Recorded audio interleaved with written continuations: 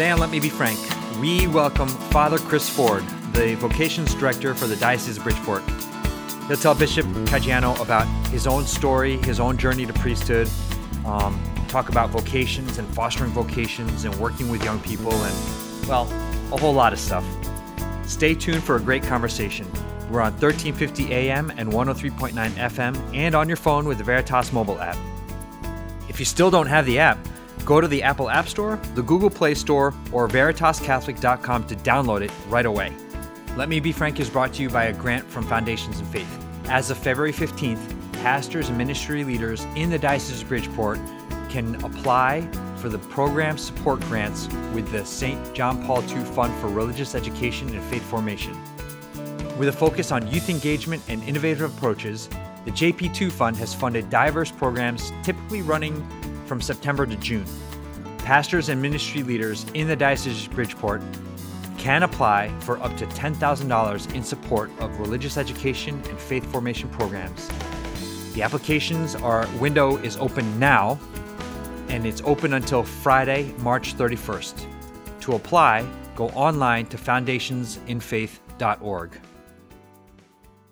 Okay, here we go. This is Let Me Be Frank on the Veritas Catholic Network. I'm Steve Lee, and it is my great pleasure, as always, to introduce Bishop Frank Caggiano. Steve, it is good to be with you as we now enter into the season of Lent. Huh? Yes. Amazing. Crazy. Yeah. And one of these podcasts, we're going to spend some time talking about Lent and the Lenten journey. But today we have another topic to talk about, extremely important. Yes? Yes. Mm-hmm. Yes, we do. And we're featuring a great guest today. Great guy, great priest. His name is Father Chris Ford. Well, Father Ford was... No. Did you see the look he just made when you said that? He's like, I thought I was on today. Father, you are a great guy and a great priest. For those of you who don't know Father Chris Ford, he was ordained a priest for the Diocese of Bridgeport on June 1st, 2019. He's the youngest of 4 children and a native of Naugatuck, Connecticut.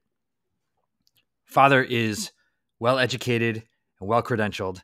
He has a degree from Southern Connecticut State University, a Master's of Education from Kent State University, and he is pursuing a PhD at Fordham's Graduate School of Education. Father Ford, when I talked to him before this today's show, he said he was able to get through seminary with the help of our Blessed Mother, St. John Paul II, and Van Morrison. And wow. Father is now the Vocations Director for the Diocese of Bridgeport. He's the Director of Campus Ministry and Chaplain to the Office of the Superintendent of Schools. Father Ford, welcome to Let Me Be Frank. Thank you for having me. It's great to be with you both, Bishop and Steve. It's such a joy for me to be here and to spend some time talking with you, hopefully about promoting vocations to the priesthood and a little bit about the wonderful life that it is to be a priest. Father Ford, you're doing a great job. And I keep you very Bishop. busy, which is good, right? Yes. Idle minds the devil's workshop, right? So this is good. But no, That's right. seriously. That's right. And that was the short version of my bio. So Yeah, but seriously, you're doing a really tremendous job. And we are going to get to vocations because that is the topic of the day.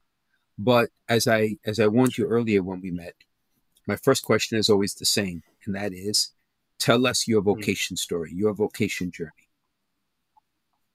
Sure. Yeah. So I always like to say, in a sense, that God called me when I was in second grade, and I called back when I was 23. I think that's the easiest way to say it. I grew up in what I call a pretty garden variety Catholic family. We went to Mass every Sunday. My sisters and I went to Catholic school from kindergarten through 8th grade, and we said grace before meals. And that was kind of it, in a sense. Not that that's not a lot, but that's, we weren't like super involved in the parish life and everything like that. My sisters and I were doing so many different things, but grew up in a place where faith was definitely important, where faith was part of just our daily lives. So when we were in second grade, we were learning about the sacraments, getting ready for First Holy Communion, and we were going to do a mock baptism. We baptized a doll. And so we all were going to play different roles, and everyone else in the class volunteered to be either the parents or the godparents or the spectators. And I was the only kid in class who volunteered to be the priest. And so I think that was probably the first time that priesthood really entered my mind as a possibility. And, so I went home and told my parents, and I was taking karate lessons at the time. So I took one of my colored belts and wore it as a stole and, baptized the doll. So that was, did you confirm the doll after that, Father Ford? Did you confirm the doll after that? I did not. I did not, Bishop. I did not. It was not a situation of extreme emergency. So, and I, even back then, I tried to follow canon law as best I. I'm sorry, I didn't mean to interrupt you. I'm sorry. Yeah.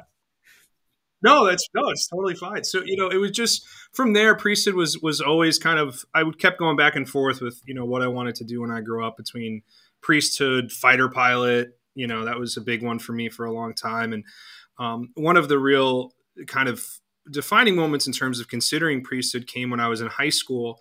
For the first time, my parish had a newly ordained priest assigned to the parish. And that was really transformative for me, this idea of seeing a younger guy, seeing someone who really was kind of in the prime of his life, so to speak, and a little bit more easy to connect, right? We had some wonderful priests growing up, but guys who, were a little bit older. And so to have a newly ordained priest that really on fire for the priesthood, really on fire for the Lord was transformative. And to see him really as a normal guy, so to speak, as well, a little bit more accessible in that way. So throughout high school, becoming a priest was actually even more of a serious thought in my mind. Started becoming a catechist at my parish and, had been altar serving since 4th grade and all that. So believe it or not, actually started meeting with the vocations director in Hartford, right, where Naugatuck is part of the Archdiocese of Hartford. And so had started meeting with the vocations director and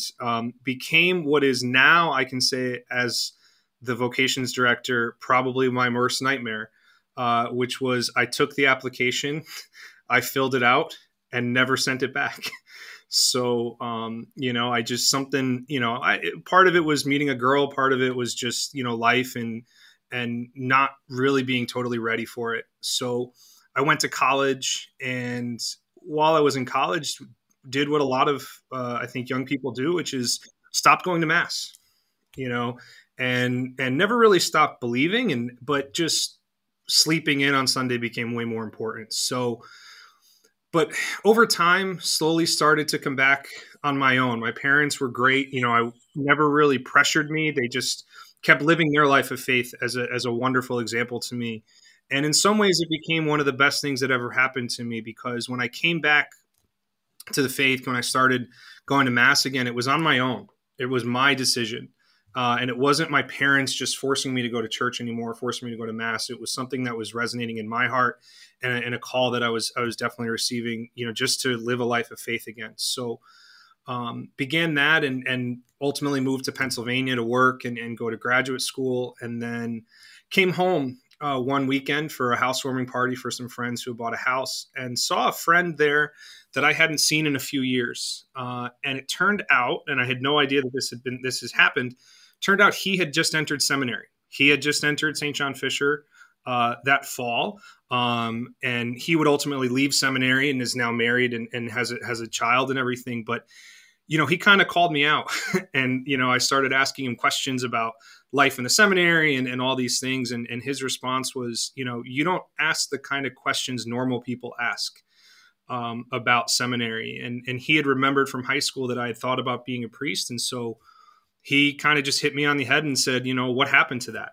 And I didn't really have a good answer for him. So he said, I think you should meet with the vocations director and see what God's doing in your life. So he set up a meeting for me a few weeks later with the vocations director, who was Father Rob Canali at the time, now Monsignor Canali. And I met with him, and he affirmed that God was definitely doing something in my heart. So I started to meet with him more regularly, meet with my pastor out in Pennsylvania more regularly, and just realized that this was where I belonged. I had tried doing a lot of different things, teaching, higher education, politics. I worked at a funeral home for a while. I was going to be a funeral director, and nothing really seemed to click until I really started to think and pray about priesthood and seminary. And so I, this time I took the application, and not the first time it was offered. I did not want to do that again.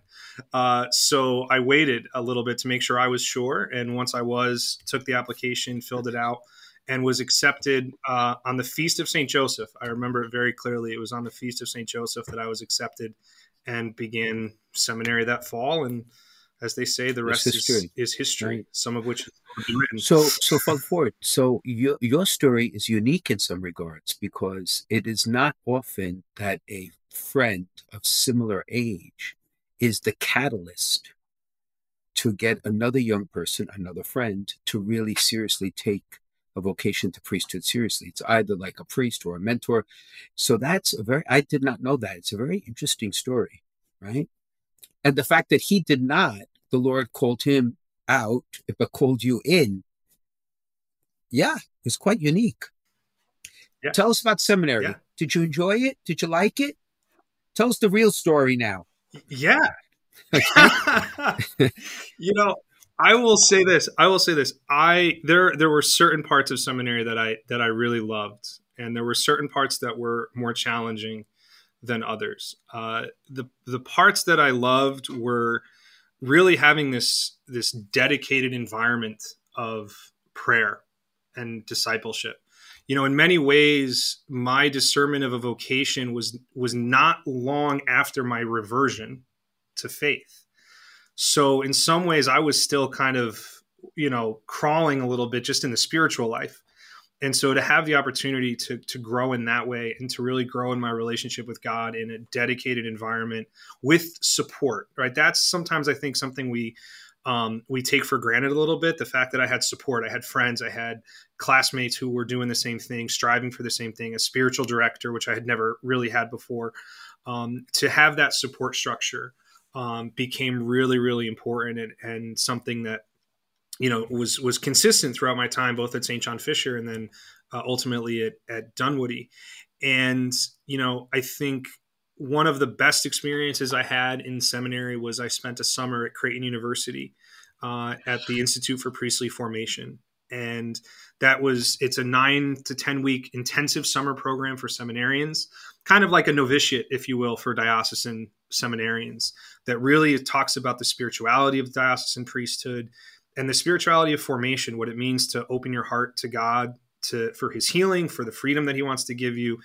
And, I don't know that I would be here if I didn't have that summer. I think that was probably one of the most transformative experiences of my life. I always say I went out there with a prayer life and I came back with a spiritual life. I came back with a real relationship and a real understanding of what that means.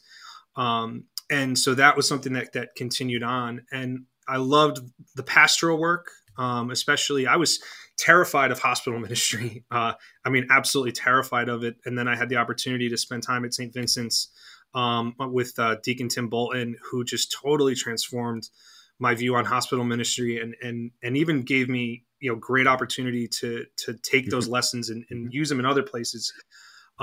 What I wasn't a big fan of was, I was living on my own. I was, doing my own thing and loving life. And so this idea of kind of going back into a caged environment, so to speak, was definitely a challenge. But also I went straight from college to graduate school, finished my master's in May and started St. John Fisher in August. So by the time I got to ordination, I had essentially been in college for 12 straight years. I was getting exhausted. That was a real challenge. And so much of what we're learning is very heavy. It's very rich, right? The theological tradition of the church is so deep. It's sometimes, I'll be honest, it was hard to get motivated to go to class, but obedience helps. So does Dunkin' Donuts. And, that was a challenge for me at times, was just that, really just sometimes the motivation and Father being awake. So you were in school 12 straight years. And what does your bishop do? Send you back to school. That's true. He did give me some time off because though. he's merciful. I did He's have merciful. and Yeah, COVID. That we have no control over. So tell us what you're studying now. Yeah, so I am pursuing a PhD in administration and supervision from the Graduate School of Education at Fordham. Which we will put to great use. You will put to great use once you're done. Okay, so now sure talk to me about, you made a very interesting distinction. Now, the reason I'm asking all these questions is not because I'm nosy. I'm asking the questions because there are many people who are listening who only know of the seminary because they've seen it from the outside, particularly young men who are discerning, and they don't have very much of an idea of what goes on in the four walls. And I think that's helpful to vocational discernment, is the more we can give picture and color to what happens, right? The more the mystique is eliminated that may not be correct, right? Yeah. Absolutely. Mm-hmm. Absolutely. And it's transforming. Seminary formation is transforming right before our very eyes. And so there's some really awesome things that are happening in seminary one formation. Of the things right I'd like to point out is, just as your friend challenged you, which was a moment of grace, in the seminary, when it works well, and oftentimes it does, there is peer-to-peer formation, right? You learn from each other as friends, as brothers. It's kind of like being in the Marines, right? In a sense, there's a common mission, there's a common formation. Sometimes there's a great sacrifice, but it draws the guys together. Even in my day, in ancient history, when I was in seminary, we had that experience. I think now it's even more so because of the emphasis on human formation, right? Basic, being comfortable in your skin, right? Mm-hmm. Yeah, absolutely. There was a group of four of us in particular. All four of us have been ordained now. Myself, Father Edwin Ortiz, who's a priest of the Diocese of Brooklyn, Father Roger Velasquez, who's a priest in Rockville Center, and Father Jobin Thomas, who's a priest of the Sierra Malankara Church. And the four of us, at least once a week between morning prayer and our first class, would go to Dunkin' down the street and grab a cup of coffee. And some of the conversations we had there were some of the most formative that I ever had, because when you build that community, when you build that circle, that circle of trust, so to speak, it allows you to be vulnerable in a way that you can share what you're struggling with guys who are going through something similar, and their support, they're challenging you to be better. Their confidence that you can be, right? Their confidence that you can grow sometimes is one of the most important things that you can have. And so I have this wonderful picture of the four of us on our the day we graduated, which was really the last time we were all together at our convocation, and that's a community that I will always treasure for sure. You made an interesting distinction between spiritual life and prayer life. Explain that a bit more. Sure. So I'll start with spiritual life, because I really look at the spiritual life as having a real level of friendship with God, right? This ability to have a constant interiority, even in the busyness, right? I think St. Ignatius is the one who uses the phrase contemplative in action, right? This idea that God is always present to me, and my response to that is to kind of open my eyes and open my heart to how he's being present to me, and then how am I responding to that. And that's an ongoing thing. That's not just that time in the chapel, although that's kind of a real graced moment and a real opportunity to immerse in that reality. But I think spiritual life is that. It's this idea of an ongoing, constant friendship with God, kind of, like your best friend on earth, right? That you may not always be talking, you're right. You're not always texting them or calling them, but there's always an affinity, right? There's always a relationship. And anytime you want to engage it, you're not re-engaging, you're just continuing, right? Prayer life, I look at is kind of a first step. It's in many ways, it's the getting to know, right? And it's the training of the heart, if you will, to be in that posture, especially of receiving. And, I think it's the beginning, but we have to remember that it's the beginning, right? We have to remember that it's supposed to lead to something. And in our prayer life, we often do a lot of the talking whether it's through rote prayers or kind of even more free form, I think in the spiritual life, we try to do, we don't always succeed, but we try to Right. do more listening. Right. And we try to have a generosity in receiving the gift of So God. in a sense, that distinction is not unique to priesthood. It's a distinction for all Christians. Mhm. Right? Yeah, it's just the Like life of discipleship. Right. Absolutely. When I look back on my seminary time, I fondly remember how beautiful the liturgies were. And they were inspiring. Of course, it was difficult for me when I made the transition to parish life, because now suddenly I went to celebrations where there were 60 or 70 guys and everything was beautifully sung, and we would pray the office together. And then suddenly the first day in the parish, I'm sitting in my room praying morning prayer by myself, and I said, what is missing here? Right. Right. But you make the transition, right? That's part of the process. Yeah. So this Priestly Formation Institute, right? This a create. You fill us in a little bit. What were some of the topics that were talked about? Do you remember? I do. So the very first thing we did was we took a class. It was a week-long thing for a couple hours a day on just spirituality and really talking about the different levels of our hearts and how often we engage the different levels, kind of the surface level, which we're all pretty attuned to in many ways. Then the what they would call the psychological level, which is where we start to get a little bit deeper, and we think we've gone deep, right? We think we've gone into the depths of our hearts, but that there's a level below that, the more fundamental level, the core of who we are, our identity, and really that's the place where God lives, right? Especially in the deep desires of our hearts, not necessarily the desires, to have a good job or those kinds of things, but the deep desires of happiness and peace and joy, and affirmation, and to be loved and to be delighted in. And right from there, we went into an 8-day retreat. We had an 8-day silent retreat. That was week 2. And that was a remarkable experience. I mean, it's an Ignatian style retreat. So you're doing 4 holy hours a day, plus mass, plus spiritual direction every day.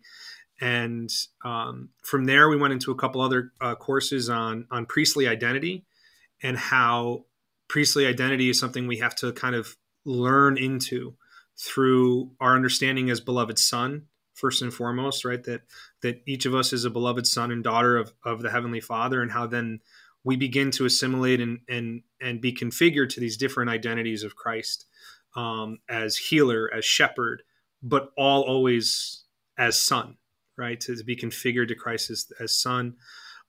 We did a class on celibacy and on what it means to live not singly, but a spousal union of the heart with God, and to overcome some of the wounds in our own lives that make that challenging. And ended with a class on the spirituality of the liturgy. So during seminary, we typically learn a lot of the history of the liturgy, the rubrics, the laws, those kinds of things. But this really went into the depth of it and what's happening underneath and how to enter into that. And through the course of it all, we're receiving weekly spiritual direction. We are expected to do daily holy hours. We're praying in community, different conferences on discernment of spirits, and doing some pastoral work. I had a wonderful, wonderful pastoral assignment working at a place just over the border into Iowa called On With Life, where we ministered to and worked with people who had traumatic brain injuries. And so we worked with the recreation team there, and sometimes it was just singing karaoke, or playing a game or something like that. But it was just being present, and because if you're living an authentic spiritual life, one of the best ways to kind of, for lack of a better term, test that is, what's your desire to give of yourself? What's your desire to go out and minister and to be present to others?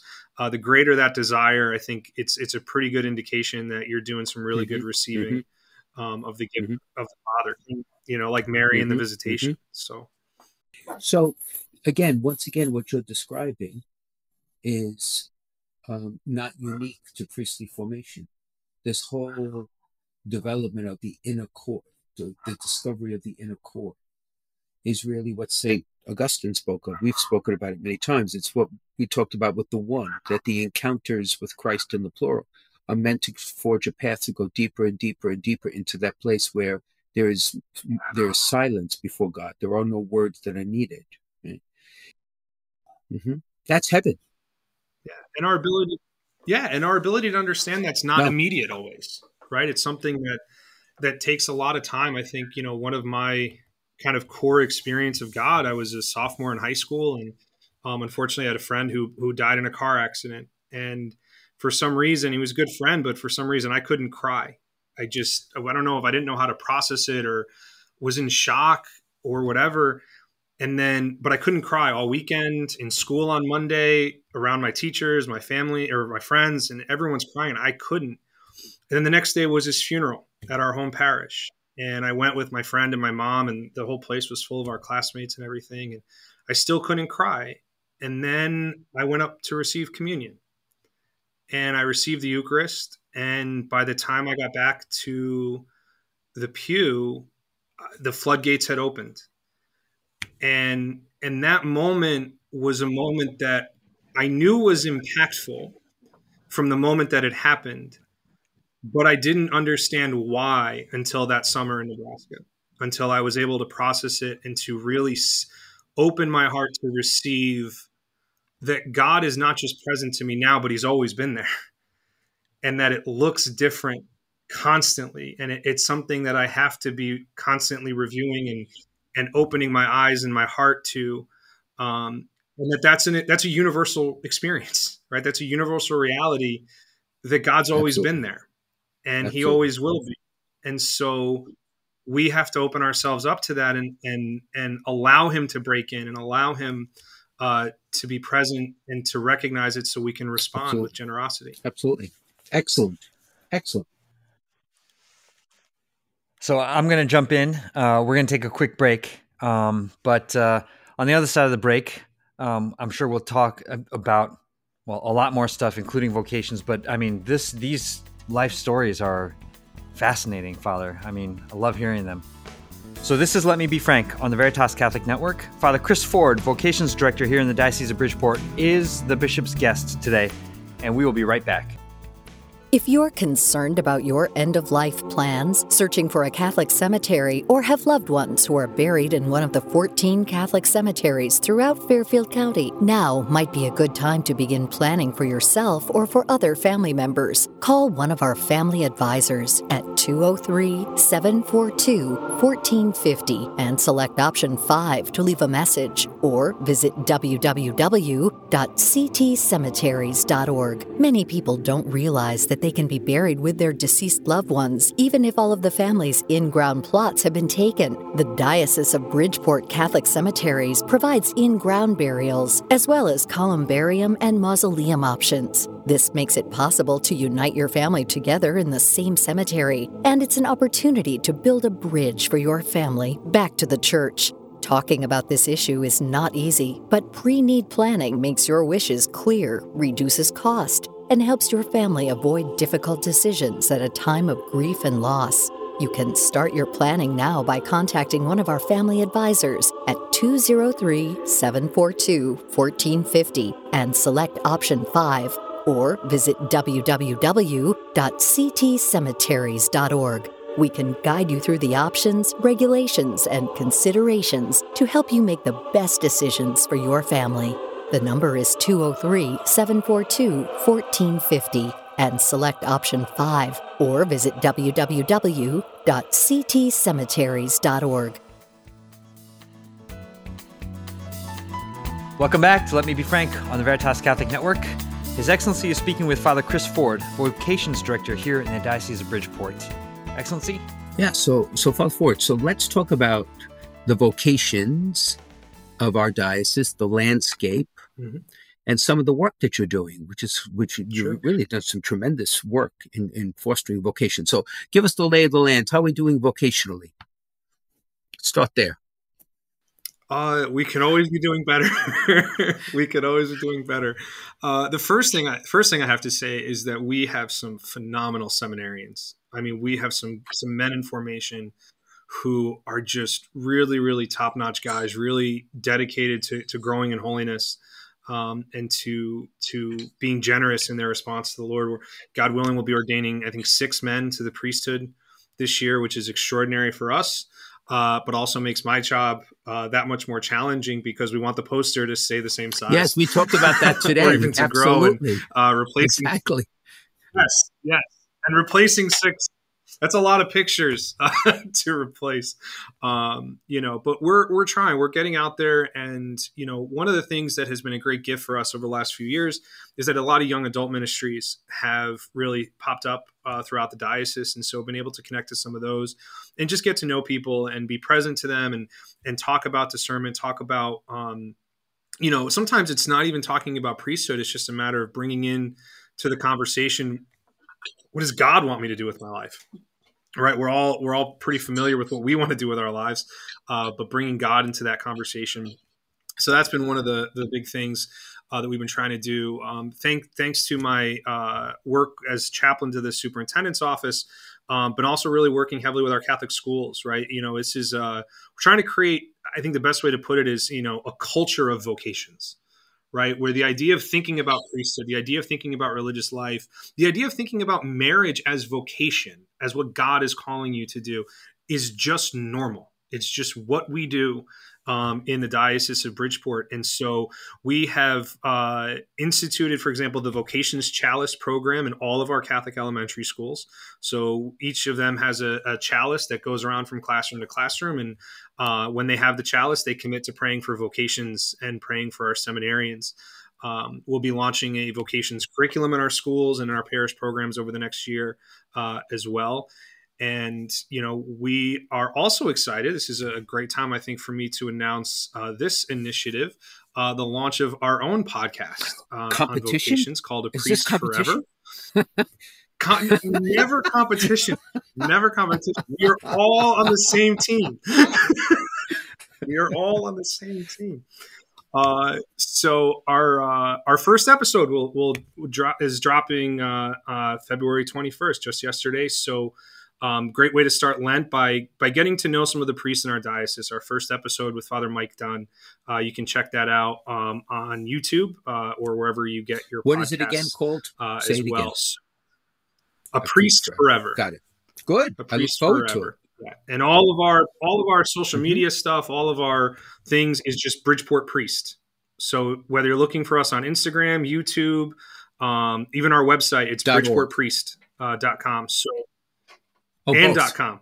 Either one will get you. Good. Yes. Good. Yeah. We have all angles covered, Bishop. We don't want anyone to mistakenly go to a different diocese. No, we don't want that. No. So we are working with that. We're excited that we've had some new chaplains have started in some of our high schools, and so we're excited to be working with them to continue to develop a culture of vocations in our high schools as well. So and one of the other things we've been really, really conscious of, I think, is our diocese is blessed in a lot of ways.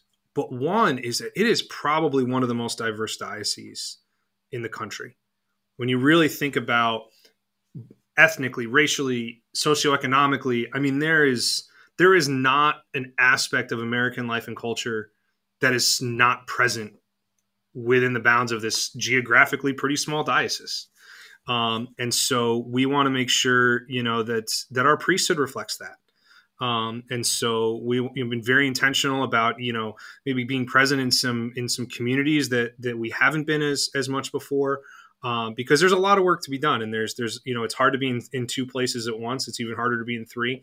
So we're trying to just be pretty intentional. And I'm very grateful as well to the work and to the support of Father Abelardo, Father Eric Silva, who have been partnering with me on the vocations team for the last couple of years and have helped really bring some great men. I mean, St. Joe's High School in Trumbull has just continued to be a real powerhouse for vocations. I think, a significant percentage of our presbyterate under the age of 40 are alum of St. Joe's. And we have, I think there's 3 or 4 men now in formation who are alum of St. Joe's. So, working with our high schools, our Catholic schools is already bearing fruit, and we're hoping that it'll continue to do so. So just a little bit, I guess, of as I've what said we've to you been before, exactly. trying. There's tremendous good work being done, and I'm grateful to you and to the team and everybody who's involved. I like the image of changing the culture, because not only does it reflect the vocabulary of the one that I've spoken about, and I will continue to speak about it, but if you change the culture of the church, then it changes the perspective of just about everything and all the presumptions that people come with, right? Because my experience has been there are many, many young people, men and women discerning religious life of all different congregations, men discerning priesthood, married men discerning diaconate, both discerning marriage, where they come with the presumptions of the secular world that they hear in so many different ways. And it puts you so far behind where a fruitful discernment could occur, right? You need quiet of the spirit to do that discernment, right? So if I were a young man, I said to you, Father Ford, how do I discern of a kid? Like what do I do? Do I sit in a room and sit quietly and wait for a thunderbolt how do I do this? The first thing I say, I say, and say this to most guys when they come to meet with me, is you don't do it alone.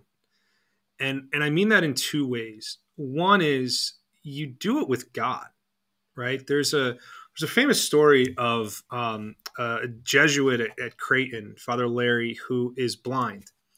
And college students see a blind Jesuit and they think Yoda, right? So they go to meet with him all the time and ask him about,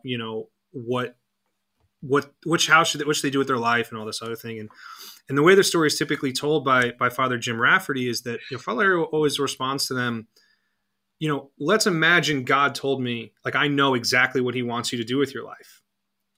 And I was going to tell you, are you willing to do it? And that's the question that we don't struggle with enough, that we don't think about enough. The first step to discernment is relationship.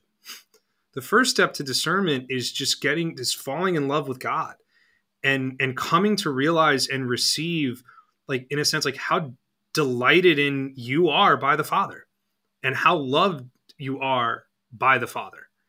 That's the first step in discernment, because only if you are convicted of how beloved you are and how delighted in you are by the Father is whatever he asks you going to do makes because sense. of the relationship. So the parallel, if I may, Yeah. if a wife asks of her husband or a husband his wife an act of sacrifice, what motivates you to say yes is the love that you share between you. It's the fact that you're doing it for someone that you really care about. If it was a stranger, there are those who are altruistic who would do it, but the vast majority of us would at least question why I would do this. There's no claim on the person, right? But God makes a claim in the in the most beautiful sense of the word, right? That makes perfect sense, right? Yeah.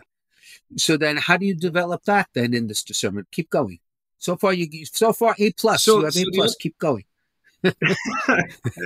So then one of the other things I always try to do is okay, who else are you talking to, right? And often that means a spiritual director, right? I think that's a really essential component. And we have been blessed where we have several priests in our diocese who, whenever I call them and say, hey, I've got a young man who's discerning, would you help him really grow interiorly? They're always willing to do it. And that has become a great gift, because the men who are discerning intentionally, and we walk with them throughout that process, and I'll check in with them regularly and make sure that they're growing first and foremost in holiness and in their desire for a relationship with God. And then the most kind of practical thing I can say is to pay attention to desire. Again, the deep desires of your heart. I'm really a firm believer that God speaks very often through our desires and through the movements of our hearts, what attracts us and what doesn't, at a really deep level. And because the thing is there are always going to be aspects of every vocation, whether you're talking about priesthood, religious life, marriage, doesn't matter. There are going to be aspects of it that you like, and there are going to be aspects that you don't like, that are more challenging. But underneath it all, God speaks through peace. And I think generally speaking, if you're contemplating the things of priesthood, if you're contemplating the things of whatever it is you're trying to discern, even though there might be pieces of it on the surface that you're not wild about or you're scared of or whatever, God's going to speak through a real deep movement of the heart that just gives you peace, that says, this is where I belong. And the only reason I can say that is because that's how it happened for me. That was really what my own experience was, that just that real deep abiding peace. Like it just fit, and it's hard to put into words, but it's that, which is why you need help, right? Which is why you need, a good spiritual director is worth their weight in gold and then some. Friends who you can share this with in a real vulnerable, profound way. To say, look, this is what I'm thinking about doing. And you'd be amazed at how often the affirmation comes, even from friends and family that, oh yeah, that makes a lot of sense for you. So I have often, I often encourage people, I'm sure you do as well. You see a young man and he has, he's reverent and he's prayerful. Just go up and say, have you ever thought of a vocation to priesthood? Because sometimes it's that little nudge. All right. So what are the signs that people should see in a young person that should provoke them to say, this young man may have a vocation? What are the signs? So I think it's probably a little different for each guy, I think, but one is just a sense of like, is he personable? Right? Is he someone you can just generically have a conversation with, right? Sometimes the first judgment you can kind of make is, if I was to go up to this guy and suggest priesthood, would he be open to just even having a conversation with me? Or would he run in the other direction, right? Even if he doesn't know what I'm talking about yet. So I think personableness is definitely one. I definitely think prayerfulness is obviously super, super important, right? We can't really ever see the interior of someone's soul, but we can sometimes see the fruits, right? Is this some fruits? Yeah. All right. So what does that mean? Again, I think, we look at scripture, right? I mean, what are the fruits of the Spirit, right? Kindness, joy, peacefulness, gentleness, mildness, right? All of those things. The reason that we're given that list of fruits of the Spirit is not just so we can identify them in ourselves, but so we can identify them in others. The reason I make this point is because I think sometimes people labor under the very strange notion that the signs are that you want to see someone who is quiet, reserved, pious, almost monk-like. And my experience has been that's true. That's great. But the men being called to priesthood come in all different shapes and sizes, all different personalities and careers. Some are love the outdoors, carpenters, work with their hands. You can tell them apart in a bar if you had met them. Before they, you know what I mean? Yeah. There's a stereotype that I'm trying to, I guess, say, don't fall into that, because the signs may be more nuanced, right? Very much so, because there's a saying that is common, I think, among vocations directors and those of vocations ministry, that the very same qualities that make someone a good priest are the very same qualities that would make them a good husband and father. Excellent. I agree. Right? Because you are. I agree. You are still a spouse and a spiritual father. That is a reality of priesthood. So it is very subtle and it's very nuanced. And that's why I think the way that you phrased the question, Bishop, is so important, which is not like, even just saying you'd be a great priest. No. Have you ever thought of a vocation to the priesthood? Just put the thought, because I'm a firm believer of this. Every single Catholic man at some point in his life, hopefully prior to marriage or ordination, should be thinking at some point, should ask the question, God, are you calling me to priesthood? Right. Now, for a lot of guys, it's going to be no.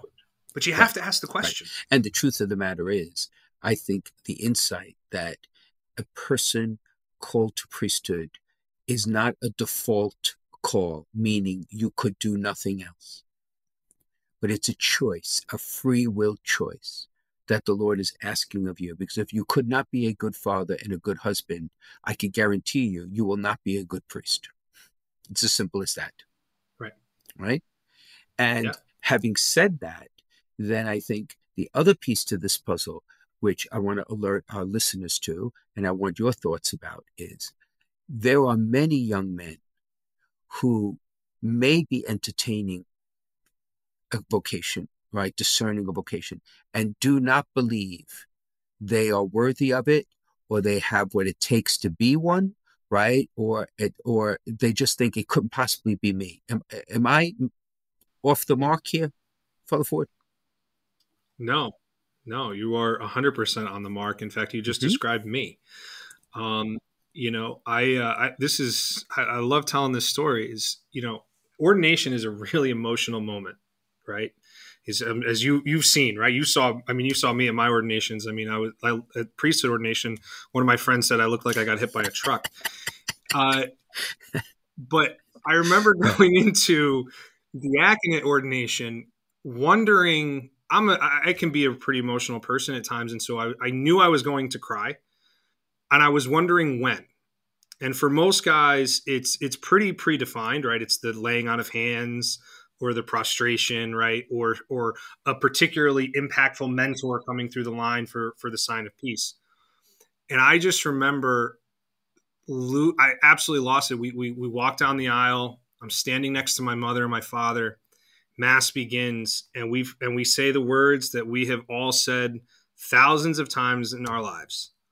I confess to Almighty God and to you, my brothers and sisters, that I have greatly sinned. And I lost it. I absolutely lost it. And I had literally just gone to confession before I walked down the aisle. I mean, you were ready. I was trying to be in a saint. I was good. But you're not worthy. No. Like, that's the thing. Like, I think that the easiest way to say is, like, you're not. None of us are. Right? Especially when you put it in perspective of what God invites us to do, right? To be such a tangible sign of his presence, of his merciful love, of forgiving sins, of preparing a soul to go home to God, of, you know, water and wine and bread becoming the real true presence of Christ. We're not, you know, but God calls us. And even his call is a sign of his mercy and is a sign of his love for us. You know, one of my first spiritual directors, it was my pastor in Pennsylvania, said something that I thought was really profound, which is that we always look at the priesthood as saving souls, right? And cooperating with God in that. But the first soul we're called to cooperate in the salvation of is our own, right? The priesthood is how God is calling me to receive the gift of salvation in my own life by working for the salvation of others. Right. All vocations of that, right? So in a sense, if one is married, then your spouse was chosen as the one unique companion to walk with you to heaven. Right? Yeah. And again, when we draw the parallel to marriage, I would surmise that when spouses take each other for granted, like a priest takes for granted his people, is when you get into trouble. Right? Yeah. In the end, you know, I've often said it here, I love the spousal image. Celibacy becomes bachelorhood when a priest is struggling with loneliness or other things and doesn't realize that his joy is giving his life over to his spouse.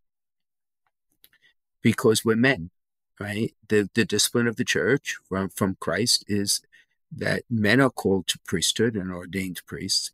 And as men, there is a desire for unitive and procreative life.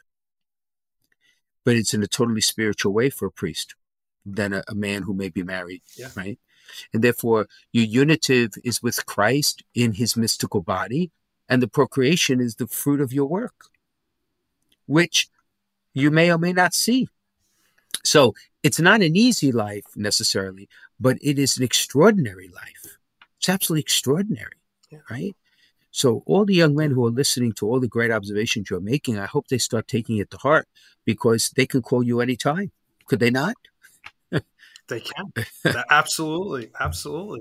And I think, I think, Bishop, I think especially continuing that spousal image, I think it's really important to remember that if God is calling you to be a priest, he's calling you to be a priest. Who you are, your personality, your likes, your dislikes, your skills, your abilities, your talents, your whatever, he will find a way to make use of all of them.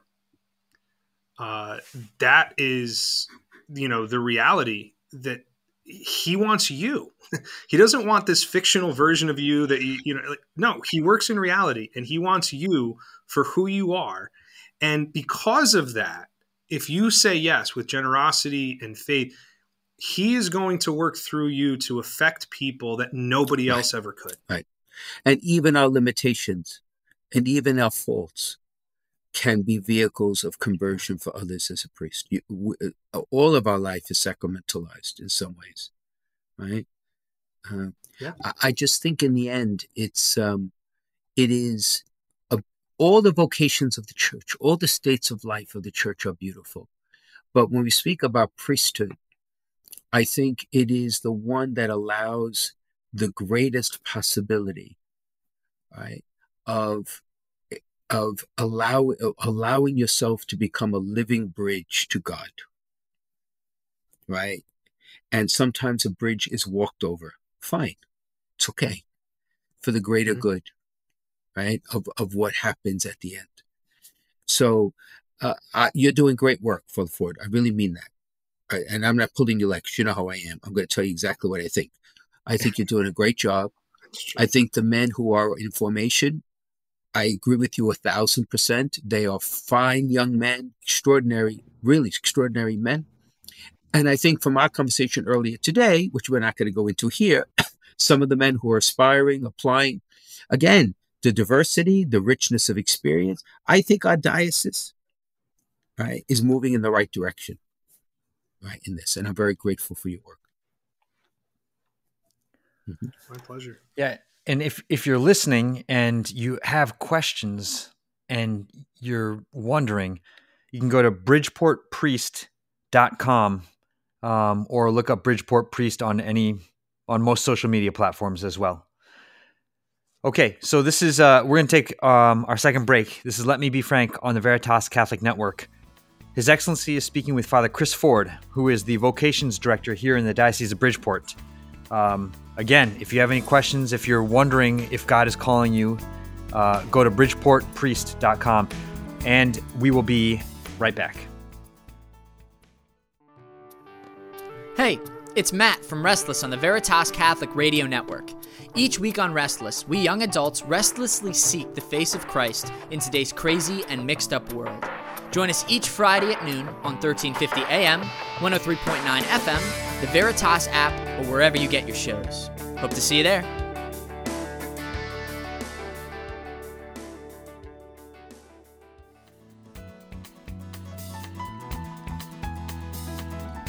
Okay, welcome back to Let Me Be Frank with Bishop Frank Caggiano. All right, Excellency, this one is very interesting. It says, Your Excellency, I heard in a talk that the climax of the Mass is at the final doxology. Is that true? I would have thought it was the moment of transubstantiation. Thank you. Well, I think from a liturgical point of view, it would make sense that the concluding doxology of the Eucharistic prayer is the summation of all that has been offered, all that has come into our midst, and we offer praise to, right, through him, with him, in him, to God, right? So it makes sense. But to be honest, if you were to ask me personally, what is the culmination, right? It's when I receive Holy Communion. Is when the Lord, who has come into our midst, enters. Lord, I am not worthy to enter into under my roof. It's when the communion is made complete, when he comes to me and to each of us. So in a sense, I understand the liturgical point of whatever the speaker was saying, but it really is, it's a question that people should meditate on, right? Because I don't think there's a right or wrong answer. The point is, he's coming to us to become one with us, right? In the mystery of his death and resurrection. Yeah. And in the Mass, it's all good. Without a doubt. Even the collection, even the announcements. Yes, it's all part of it. Exactly. All right. So if you have a question for Bishop Frank, send it in to us on social media, or you can email questions@veritascatholic.com. Bishop Frank Caggiano is on Facebook, Instagram, and Twitter. So is Veritas Catholic Network. And we would like to thank our sponsor, Foundations in Faith. A grant from the St. Therese Fund for Evangelization makes it possible for us to bring Let Me Be Frank to you. Foundations in Faith is committed to supporting and transforming pastoral ministries in the Diocese of Bridgeport, and you can learn more about their outstanding work at foundationsinfaith.org. Father Ford, thank you so much for joining us today. What a hoot this conversation has been. It certainly was. And I think, as I said, you're doing a great job with vocations, but also I'm very grateful for all the things that you do, because it really is a lot on your plate. All right? So well done. Well done. You want to plug your podcast and the website again, Father?